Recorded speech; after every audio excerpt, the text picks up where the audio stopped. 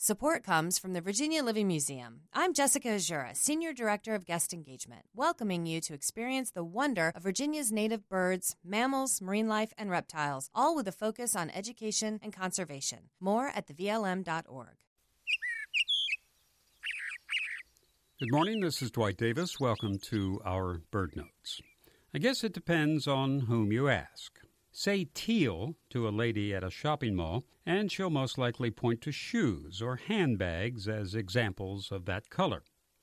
But say teal to a duck hunter, and he'll instantly think of a duck. The word for the bird predates its use as a color. Teal refers to a duck. The word's origin is uncertain, probably from Middle English, but we're not sure. It refers to a small duck and has come to be applied to a dozen or so ducks, of which two can usually be seen in our area. The blue-winged teal and the green-winged teal winter here after breeding season in Canada. They're small and fast-flying, as any duck hunter will tell you. The names are appropriate. The blue-winged teal has a pale blue patch on the forepart of the wing, obvious when the bird is in flight, evident as a horizontal blue line along the side when the bird is swimming. Assuring the identification of the male blue-winged teal is a white crescent on the face.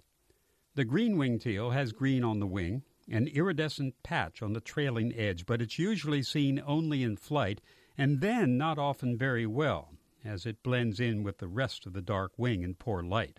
There's also a green patch on the side of the head of the male. The best identification for the swimming male green-winged teal, by the way, is not the nominate color, but a vertical white mark on the side. The green on the green-winged teal is what gives us the shared word for the color, sometimes referred to as teal blue. On the duck, it's a bluish green. On a handbag, it's likely to be some shade of greenish blue. And at this point, I'll defer to the fashion designers. But the bird has first claim to the word. The word teal was not used as a color name until the early 20th century. The blue-wing and the green-winged teals will be arriving soon, residing in freshwater lakes and marshes for the winter, small, fast ducks, occasionally flashing their colors.